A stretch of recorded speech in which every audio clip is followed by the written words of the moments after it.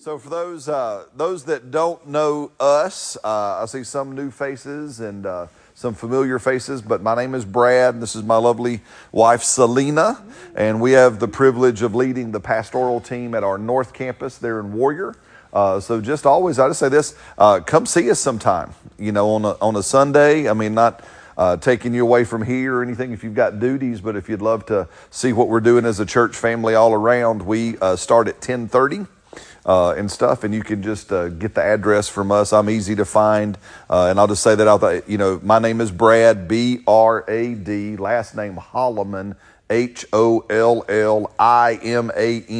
and you Google that, and I am easy to find, right? So if you haven't befriended me on Facebook, please do so. If you would like my cell phone number afterwards, all you got to do is come and ask for it, and I'll be glad to give it to you. And always, I like to say this, our address is 1711 Greenbrier Drive, Fultondale, Alabama, and dinner is at 6 o'clock Monday, Wednesday, and Friday. So just come on. You don't have to call. Just show up. If you show up, just bring something with you. That's all we say. And I'm waiting for people to know that I'm serious and take me up on it. And so, but now I'd say Tuesday and Thursday too, but we do actually, if you want to join us on Thursday, we do our midweek service on Thursday nights at the church, and we do dinner at 5:30. And so, again, if you want to come and join us for dinner on Thursdays, just bring something with you, and we'll be glad to have you. Then we kind of do a little bit of a different thing. We kind of do our version of Saturday morning prayer and kind of question and answer on Thursday nights. So Thursdays is a little bit of a different critter than what we do on Sundays. Does that make sense? But that's a little bit about who we are. I guess anything else we need to tell those that don't know us? She woke up this morning, she still loves me, right? Is that the way that works? That's the way it works. Amen, good. Yes. So I always say I woke up and she still loves me, so I started out the day winning, right? And so this year we celebrated our 25th year anniversary. Yeah. We have 6 kids, and our 19-year-old just got engaged this last weekend. Those that know Sophia. Yes, so that's a very exciting, that's our first foray into that sphere. So, and our youngest is 10, so we do kind of run the gamut there. Gotcha, yeah. So, so what we're going to do today, what have y'all been talking about? About family. Okay, guys, so this month has been about family. Very, very, very good. So we we were asking what it was, and Miss Wendy said, well, share whatever's on your heart to share. And I was like, okay, well, that's a loaded question, or a loaded offer. And we can totally take what we were doing and apply it to family. Yeah, absolutely. So we're going to talk about that. Have something that is in our heart we want to share along that can tie into family. But with that, before we jump into that, I always like to do this. Whenever we're here and we're doing this, questions are always open. So all you got to do is raise your hand, ask a question. You're not interrupting at all. It's all part of what we do and why we do it. So do please feel free to ask questions as you would. And so with that, in question to family, do anybody have any family questions? Any things that y'all been talking about family, or anything you would like to hear discussed about family? Because we really do thrive on just answering the question. Yeah, absolutely. So it's not going to be, out of Character. left field or anything. Just if you have had a question that's been nagging at the back of your mind for a while, whatever that is, go ahead and you can ask. Ask away if you want to. Just to give Yes, sir. When you get married and you have kids and a wife, how do you start a family Father's devotion? How do you bring Gotcha. everybody in? Because I know as a family, you got to have God in the first with you and a husband. Absolutely. But how do you bring everybody into one? Perfect. As far as praying together, staying together, eating together. Gotcha. Being a one unit. Beautiful. Awesome. Ooh, I love that. So let's answer that Awesome question. Go to Deuteronomy chapter 6. We'll answer that. Now, brother, what's your name again? Everett Conway. Everett. Brother Everett. Yes, sir. There's a town in Washington State named after you. Everett, Washington. We've preached there before. Are you married and got a family, Brother Everett? Not yet. You hunting? I'm always hunting. Very good. Good. Now, because I say that in this way. So remember, it's he that finds a wife finds a good thing and obtains the favor of the Lord, not he that bumps into one.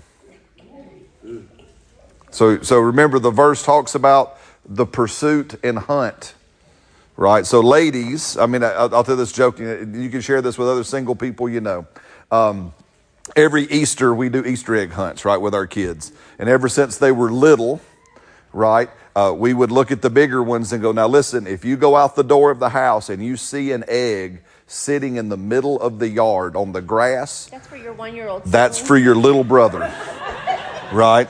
That one's not for you. You go hunt. The other ones are, trees, okay? Yeah, you go hunt. And then we came to Alabama, and Celina and them happened to be on an Easter, happened to be down in Homewood at the park down there, and there was a whole bunch of stuff going on, and police officers were there, and Celina asked the question, well, what are y'all doing? And the police officer said, well, we're doing an egg hunt for the blind children. And we were like, pardon? That seems kind of... How does one do that? And he says, well, inside each egg is a little chirper, cheep, cheep, cheep. And so the little blind children can go and find the eggs. So this is what I say, ladies, make sure you can be found. And remember, in our day and age, we have a lot of blind squirrels. So you may have to cheat. You may have to cheat and go, I'd like to be found. You know? Right? And so Brother Everett, find a wife. Yes. Right? Ladies, let yourself, men are not predators. No, they are not. Can I say that out loud? Men are not good men are not predators. Right? Good men find, they hunt. Mm-hmm. Right? They're on the look for a good wife. Mm-hmm. Amen. We are losing that in our current culture. Yes. With feminism and a rampant fear of men. Yes. It's ridiculous. Does that make sense? Anyway, so back to Brother Everett's question. What do you do? So Deuteronomy chapter 6. Let me see if I'm looking at this right. I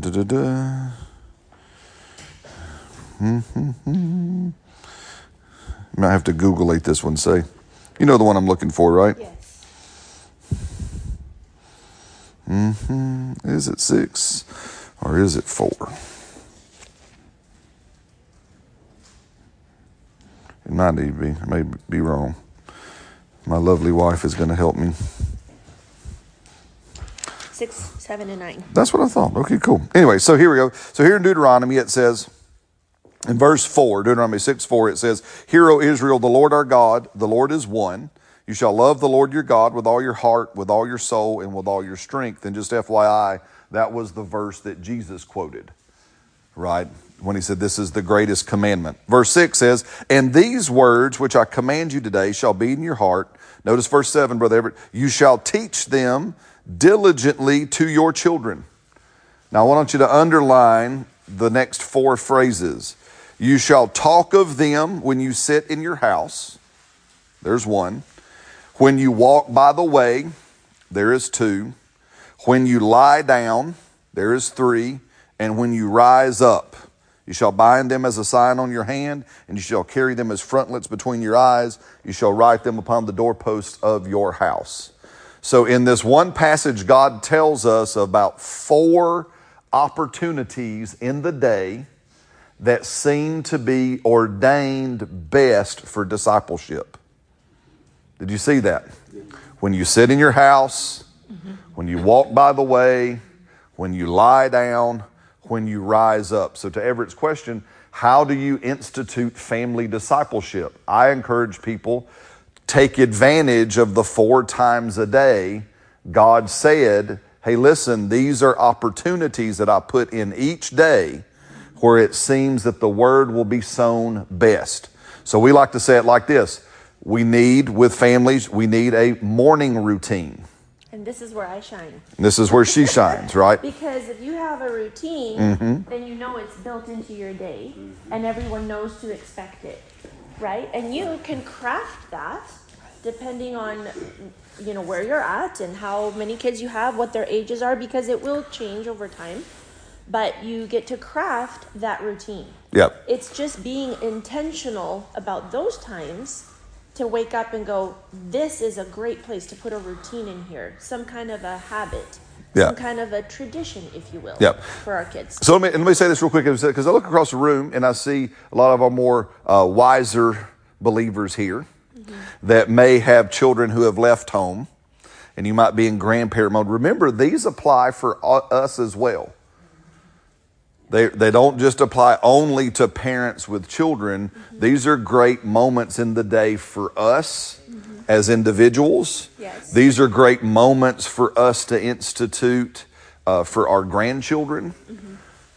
Does that for any part? So don't just look at it as just only for like we are. We still have a 10-year-old at home, so we have a littler person with us, right? But here it is. So a morning routine. So every morning we institute with the kids, especially when they were little, we would sit around the table at breakfast and we would talk about the Word, right? If I could, you mentioned something, Brother Everett, here. I encourage every man to reclaim his table. Do you realize that most people no longer eat at the table? That's right. Most people eat in front of the TV. Or they grab their food and go to their room. Yeah. So That's not a family. that is not. So reclaim the use of the table, and men, reclaim your place at the table. Right? There is a seat at my table that is mine. Yes. And what I have loved to see over the years is because I claimed it, my kids fight for it when I'm not there. And I come in all the time and somebody's seated at my place. And then they look at him. And they look, and I don't get mad at them. I realize that it's working. Yes. Does that make sense? So that's the one. So one is that, so when you sit in your house is another, and we say that's dinner time, meal time, time at the table, right? When you sit in your house, claim that time for discipleship, right? Yes, ma'am. What do you mean by it's working when you know that when your kids are sitting in your place? Easy, because they will follow me irregardless. The way God designed things to work, my children look to me. That we love our ladies, and I'm not picking on moms. And this is not, we're down on women. We actually, we have a young couple that are staying with us, new friends we've met. They live down in Mobile, long story, but they literally came up to spend the weekend with us. And their little guy, who's 2-ish, little guy runs to dad.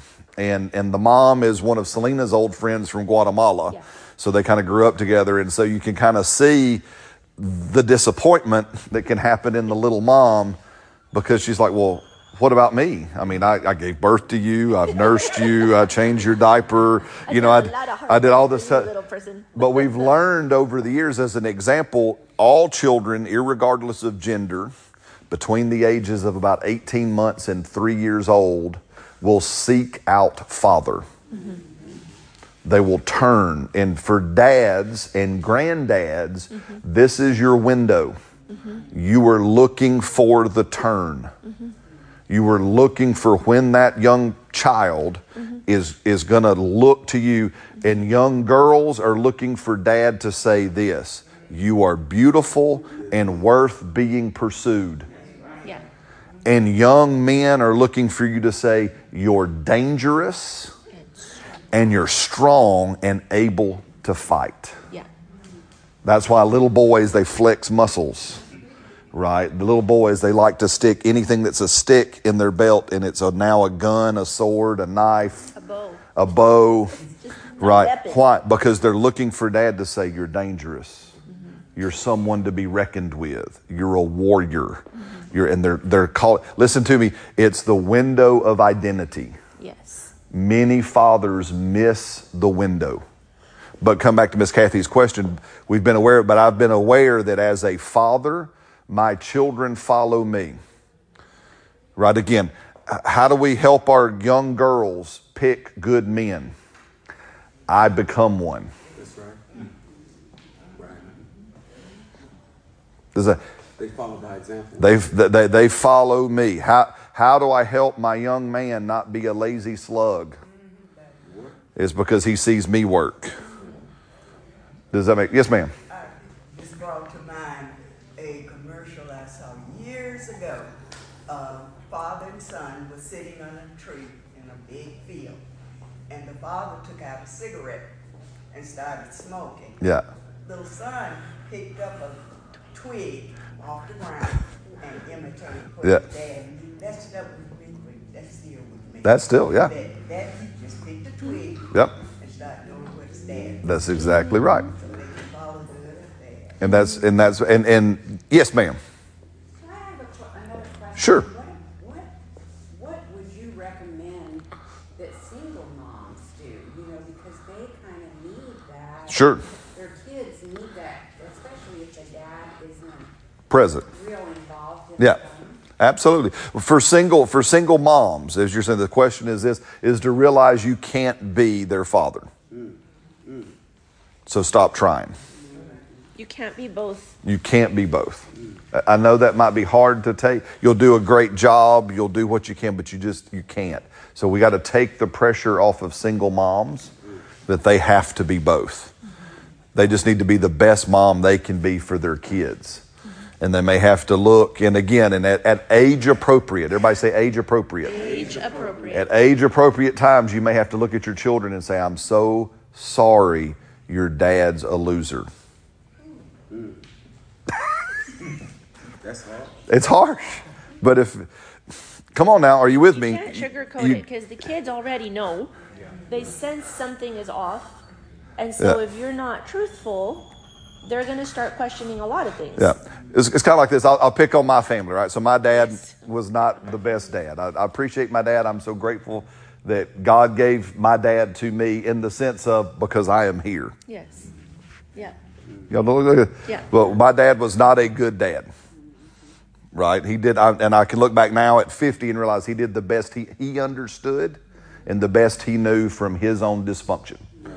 Right? But I remember being at his funeral with my brother because, see, he divorced my mom when I was 17 and then all kinds of stuff. And for 10 years, I never talked to my dad. Right? I never spoke to him alive after him and I shared some choice words that shouldn't be repeated in church on the steps of the Columbiana courthouse.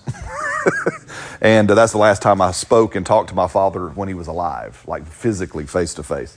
I spoke to him again, another story over the phone a month or so before he died. That's a whole nother, I'll tell it real quick. So for 10 years, I never talked to my dad. And I remember we were living in Mexico as missionaries. And at the end of 2000, we were in Mexico. And God started dealing with me in my time, in my prayer time or whatever. And in my heart, he says, you need to call your dad. And I just looked at God and said, I'm not calling that sorry sucker. And about every 2 or 3 weeks, the Holy Spirit would come back and go, you need to call your dad. And I said, I told you, I'm not calling that man. And I just keep going, preaching Jesus. I mean, all this, and we got into the new year of 2000. It was in January, and I'm praying. And to me, it was audible. I don't think it was audible, but to me, it was audible. It was right over my right shoulder. God said, I said, call your dad now. And it was like that. You know, when your mama talks to you and she just popped all the slack out your rope. And so God popped all the slack out my rope. And I said, yes, sir. Okay. So I called my mom, didn't know, and I said, how do I get a hold of Dad? Well, I called and talked to my dad, and we kind of talked things out a little bit. And he said, well, he was sick and this and that and the other, and we'll see you in June, all this kind of stuff. And that's the last time I talked to my dad. About a month later, he died. And I was so grateful to God. Thank you, Lord, for your faithfulness. So yes, I see a hand. I'll come back to you. So anyway, so I say all that, but we go to my dad's funeral. And there they're talking, because my dad had remarried, and all these people are coming up, and they're talking about how awesome my dad is and how awesome my dad, and he was amazing. And me and my brother looked at each other and go, should we go check that box and make sure we're at the right just make sure we're at the right place, because we could be at the wrong funeral home, right? I mean, hey, listen, sometimes, again, it's time, again, in love, you can still tell the truth. Mm-hmm.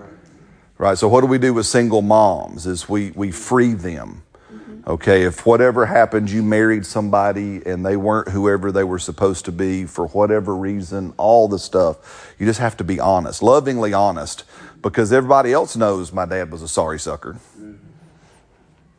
Does that make sense? Now, what you do from there to help out single parents is, if they belong to a church family, gentlemen, it's time to fill in the gap. If they allow If it. they allow it. Right? But it's time to look, and then what I tell young single moms is ask God to send you fathers Ask God to send young men into your children's life. Amen. Ask God to fill that in with somebody that will step in as a bit of a surrogate. Does that make sense? So that's what you do and all that kind of stuff. So my mom was a single mom from the time I was 18 months till the time I was 6. And that's right when she found the Lord. She was not saved before that. And her whole thing was, well, God, I thought I was doing the right things. I mean, she knew of God, but she just wasn't saved. I thought I was raising my kid the right way. I thought, but we lived in a dangerous political situation in Guatemala at the time. And she's like, I have to do something to protect my daughter. And here I am trying to do the right thing. And for the right thing's sake, I'm now being persecuted. So it caused her to turn to God. And in that moment, she's like, I will do whatever you say. I want to protect my child. I think that's every mama's cry in her heart for their child, especially a single mom. And so the Lord was so faithful. He started sending different missionaries across her path. And from that point on, maybe when I was around 4, I remember going to people's homes, being invited to people's homes for dinner on a consistent basis, probably at least once a week, if not 2 to 3 times a week. Different people. And I started seeing a functional, Christian, Christ-centered family where we sat around the table, where the discussion was God. It wasn't just politics like at my grandparents' house, politics and medicine, because that's what they were. So, it's just like in these homes, something was different. So I started seeing that, and the way those dads treated me changed a whole lot for me, because I didn't have a dad. We lived at my grandparents' house. So then, of course, she thanked the Lord. She came to the Lord. I was about 5, and then she started praying for a godly husband, and she got one. And I was raised by a godly man, and so I was brought up in the ways of the Lord. So coming from that, there are different, the Lord just provides men. Yeah. In our case, our kids don't have grandparents, grandfathers. But it's so important that those men from the rest of the body of Christ step in. Yeah. And that has been a huge deal. Yeah. And so with that, again, to us, men at church, right, realize it's in Psalms, I think it's Psalm 68:6. If you want to go over there. And I still know you got a question right there, so I haven't forgot you. I didn't, and you answered what I was going to. Oh, good. Okay. What I was going to say. Okay, good. Awesome. Psalm 68:6. Everybody doing all right? Now, everybody say, we love men. We love men. Okay, so Brad's not man-hating. All right? So everybody say, we love women. We love women. Right? We understand we love men, we love women. Why? Because they carry the image of God. Mm-hmm. Does that make sense? And you may have bad encounters in your life with the opposite sex. There may be women present in the church, not this one, not in this room, I know all not here, who don't like men. Amen. You can be healed from that. Not all men are bad, evil, and wicked. There may be some men here that you've run into some really snarky, nasty ladies. Not in this room. Mm-hmm. Amen. You can be healed from that too. Amen. We need men. And we need women. We honor men and celebrate women. I love that. Celina says that so much. We honor men and we celebrate women. Why? Because that's what Scripture teaches us to do. Yes. Why? Because both represent the image of God. Yes. Both teach us aspects, and we need one another. But Psalm 68:6, it says this, God sets the solitary in families. He brings out those who were bound into prosperity. But the rebellious dwell in a dry land. But notice that first phrase says, God takes the solitary and puts them in families. Mm-hmm. So men, we have to realize, I am a good man, not just for my wife and my children, but I am a good man for those who do not have a father. Does that make sense? My role is bigger than just in my house. Oh, are you with me? Yes. One of the main reasons God created what we might call the nuclear family is so that He would have a place to send the solitary. How do you think God is going to be a father to the fatherless? Exactly. Through us. How is he going to be a mother to the motherless? Through us. Are you with me? Right? See, the family is God's smallest, and we'll get there. So the family is God's smallest unit of society. I understand that we live in America. Amen. If you poked me, I'm just as patriotic as anybody. I love our country. However, our culture of individual mentality is not biblical. Does that make sense? We are raised in a culture. You could probably, I just lifted myself up by my bootstraps. We might say things like, I am a self-made man or woman.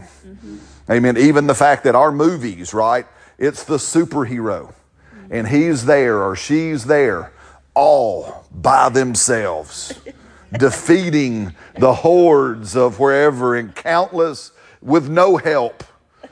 And that's Hollywood. Makes a really good movie. It's a horrible way to live life. Yes. You can tell most men nowadays are self-made. That's exactly right. And they need some help, right? They were, as my mama would say, they were blind in one eye and couldn't half see out the other one, right? Right? So, but listen, family is God's smallest unit of society. And can I say this? Family doesn't just mean Brad, myself, and my kids. Very good. The way God sees family is always in at least 3 generations. He's always the God of Abraham, Isaac, and Jacob. There's always 3 generations there. And so, one time I was chatting with my mom because I'm like, Mom, this whole paradigm of let me have your kids, I'm going to spoil them and send them home is not working. And it's not biblical. It's not biblical. So we started talking back and forth, which was not lovely at first. It was sparks were flying. And I explained to her, Mama, if you could please just support how we're raising the kids, what we're doing, come alongside us, kind of ask me questions, why we're doing what we're doing, and then it'll help you understand why we're doing what we're doing. Because she couldn't get past the fact that I didn't want my kids to have candy. And that was her only love language to give the kids. So you can see why it was a problem. But we started talking, and then she started realizing her role was way bigger. Yes. Way more important, way better, and we need her role. Yeah. The parent role is amazing, but it's limited. Yeah. When the grandparent role is in place and engaged with God's design, it's powerful. Yeah. So she started actually writing little books and having my kids illustrate them about her faith journey, how she came to know the Lord, how she got spirit-filled, where the Lord took her from there, and the things she was able to do because of God. Yeah. And now the kids have this rich heritage of faith. Yes. And they see her journey, and it inspires them. Yeah. That is one thing. One thing. That as a grandparent she can do, and that's biblical. Yeah. Right? Well, and I say that for again, grandparents, you are the repository of faith. Mm-hmm. And right? A stabilizing factor in a huge way. And we understand that you are the source of history. Mm-hmm. Right? If you remember culturally, historically in human culture, it was the grandfather, the grandmother who would sit around the fire and tell the stories of old. Mm-hmm. Right? And pass on the culture and faith and history, right? Mm-hmm. Does that make sense? So that real quick, I'll come back around. I got to see that. So we'll come back around. So to hit this real quick. So again, Celina hit a point. So we know him as the God of Abraham, Isaac, and Jacob. Right. We all know this verse from Proverbs. A good man leaves an inheritance to his children's children. Right. We know that Paul said of Timothy, I love the faith that's in you, Timothy, that was first in your mother and was also in your grandmother. Yeah. So you see throughout Scripture that when we say family, we're actually talking about at its smallest a 3-generational family. Can you all join me in praying for this? Because we need this in our churches.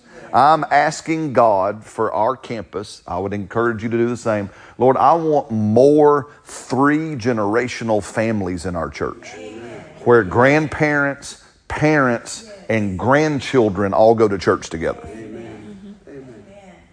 Instead of grandma and grandpa go over here and mom and dad go over here, and when kid gets old enough to drive himself, they go somewhere else.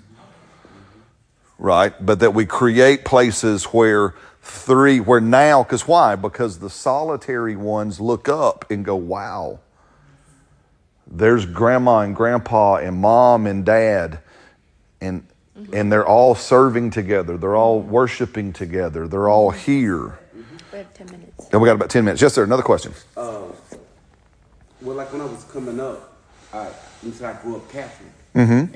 And as I got older, I changed my religion, or my faith just changed as far as I was like, I don't need just the religion. Yeah. I just need Jesus. That's how I looked at it. Yeah. But I didn't have my dad come in my room and pray. Yeah. I didn't have my mom come over and pray, but they took me to church. Yeah. Now, as I got older in college, I stayed with my uncle. Now, Yeah. he big believer in God. The routine that you was talking about, we got up every morning before I went to college and worked and did my day. We got up at like 5:30 in the morning. Every morning we got up, and he got the family around, everybody around. This normal from this new to me. I'm like, what are y'all doing? This is crazy. It's too early. What are you doing? You know, but he got us around. We read scripture. He put oil on our heads, and he sent us on our way. And it's Monday through Friday. On Saturday, Sunday we didn't do it. But just Monday through Friday. Absolutely. Just that routine. Wow. I saw different. So my uncle is still a blessing in my life. But for that to show me how to do things that my daddy missed. Now, my daddy believed in God, and he went to church, and my mom and everybody went to church. My granddaddy was there, I was there, things like that. So we did have a generation family at that church. Mm-hmm. Yeah. And I think that's the difference in my life, where whenever the time for me to get my family, I know how it's done because I experienced seen it. That's exactly right. And I've seen it. Well, let me say this again. And again, everybody, just gonna be nice. Everybody say, Brad loves the church. Brad loves the church. I've just got to do my disclaimers. Got to throw them out there so nobody goes out here and Brad's hating on the church, right? But what has happened, unfortunately, in the church world at large is, in the name of all wonderful intentions, we have helped believers abdicate their primary responsibilities. Yeah. Right? Again, we have created systems, and it has unintentionally caused people to think, oh, well, if I just take my children to church, then the kids ministry will disciple them. The youth ministry will disciple them. And does that make sense? You know, there was an old, Celina bought me a book years ago, and I think we still found it, but it was written in the early 1900s. And it was a book of like 21 Christian disciplines that was passed out. And I remember reading that going, we have lost most of these. Yes. Right? Like things that were taught as, how many of you think, again, it's a good discipline to read the Bible? Mm-hmm. Mm-hmm. Very good. How many of you think it's a good discipline to pray regularly? Very good. How many think it's a good discipline to generously give and consistently give? Mm-hmm. All right, see, we're familiar. How many of you ever heard about this? It was taught for many generations of Christians that every home was to have a family altar.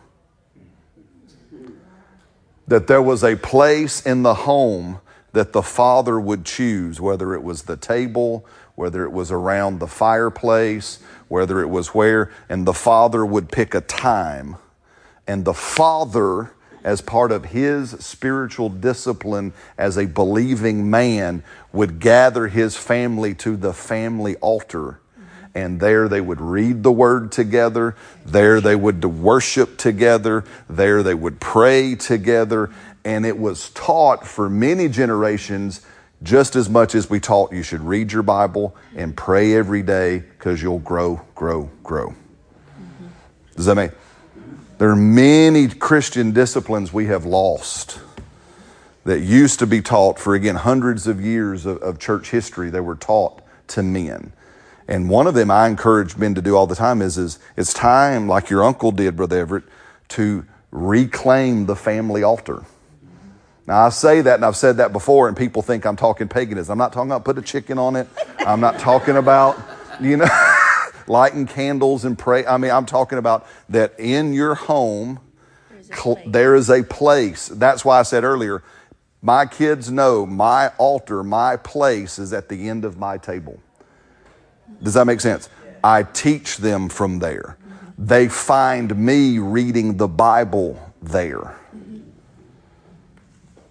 When they come around and when they find me engaging with God, they find me at my place at the table. And that's why they hunger for my place at the table. When that seat sits empty, they know it must be filled. Yeah. One day, if Jesus doesn't return and I go home, they will fill my place at the table. Does that make sense? I also feel like having a family time, a family altar, if you will, normalizes God conversations. Very good. So then it's very easy to, hey, who wants to go to the store with me? Hop in the car. Hey, what's the Lord showing you today? To most families, that'd be weird. Right. What you learn in school is more the kind of conversation you have. But what is the Lord showing you today? How are you handling such and such situation? What scripture has come to your heart about that? It normalizes God conversations.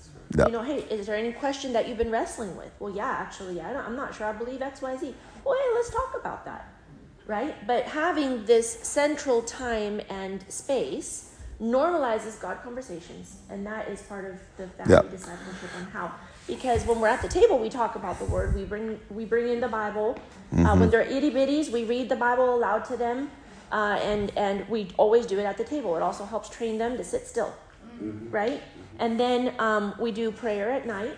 We do some prayer in the morning. Or if we're driving to school, we pray. We talk about relationships and how they're going to be a blessing and all the things. So again, on our way, while we're sitting, while we're at the table, very good. On our way to bed. But it's just normal, organic God conversations, which as parents, we have to be intentional about. Well, I'm going to say that you make a good point. So again, remember to kind of circle up because our time is coming close to end. So again, when you rise up, there's a window to disciple. When you lie down, a bedtime routine where God is involved, right? When you walk in the way. Now, understand, we should probably do some more walking than we do here in Alabama, but we drive a whole lot, right? So when we're in the car, when you're in and about journeying through the day, those are God opportunities to talk to your children, to disciple your children, right? Again, as we said, when you sit in your house, again, principally when we sit, I invite every family and encourage every family, make it a practice every day, share at least one of the meals together. Again, you may have to look at your, when they were smaller, it was easy to do dinner. Now it's not so easy to do dinner because of their age. It's easier to do breakfast. It's easier to start the day that way. It doesn't, I don't think that, but pick a time where you're sharing a meal, and at the meal, you're talking about God. And I love what you just said. And because why? Because you're making it normal to talk about things of faith as a family. Because if not, you're just relegating that to Sunday morning. And then it's not part of your life, right? But this is how we do life. Yeah, absolutely. And then we'll finally, one more thought, and then we'll open up for questions. Yeah, Wendy, sorry, question, go ahead. No, I was just, two things. Yeah. You said repository. I know a lot of words, but what is that? So repository means like a vault. Okay. It's where you store things. It's a vault.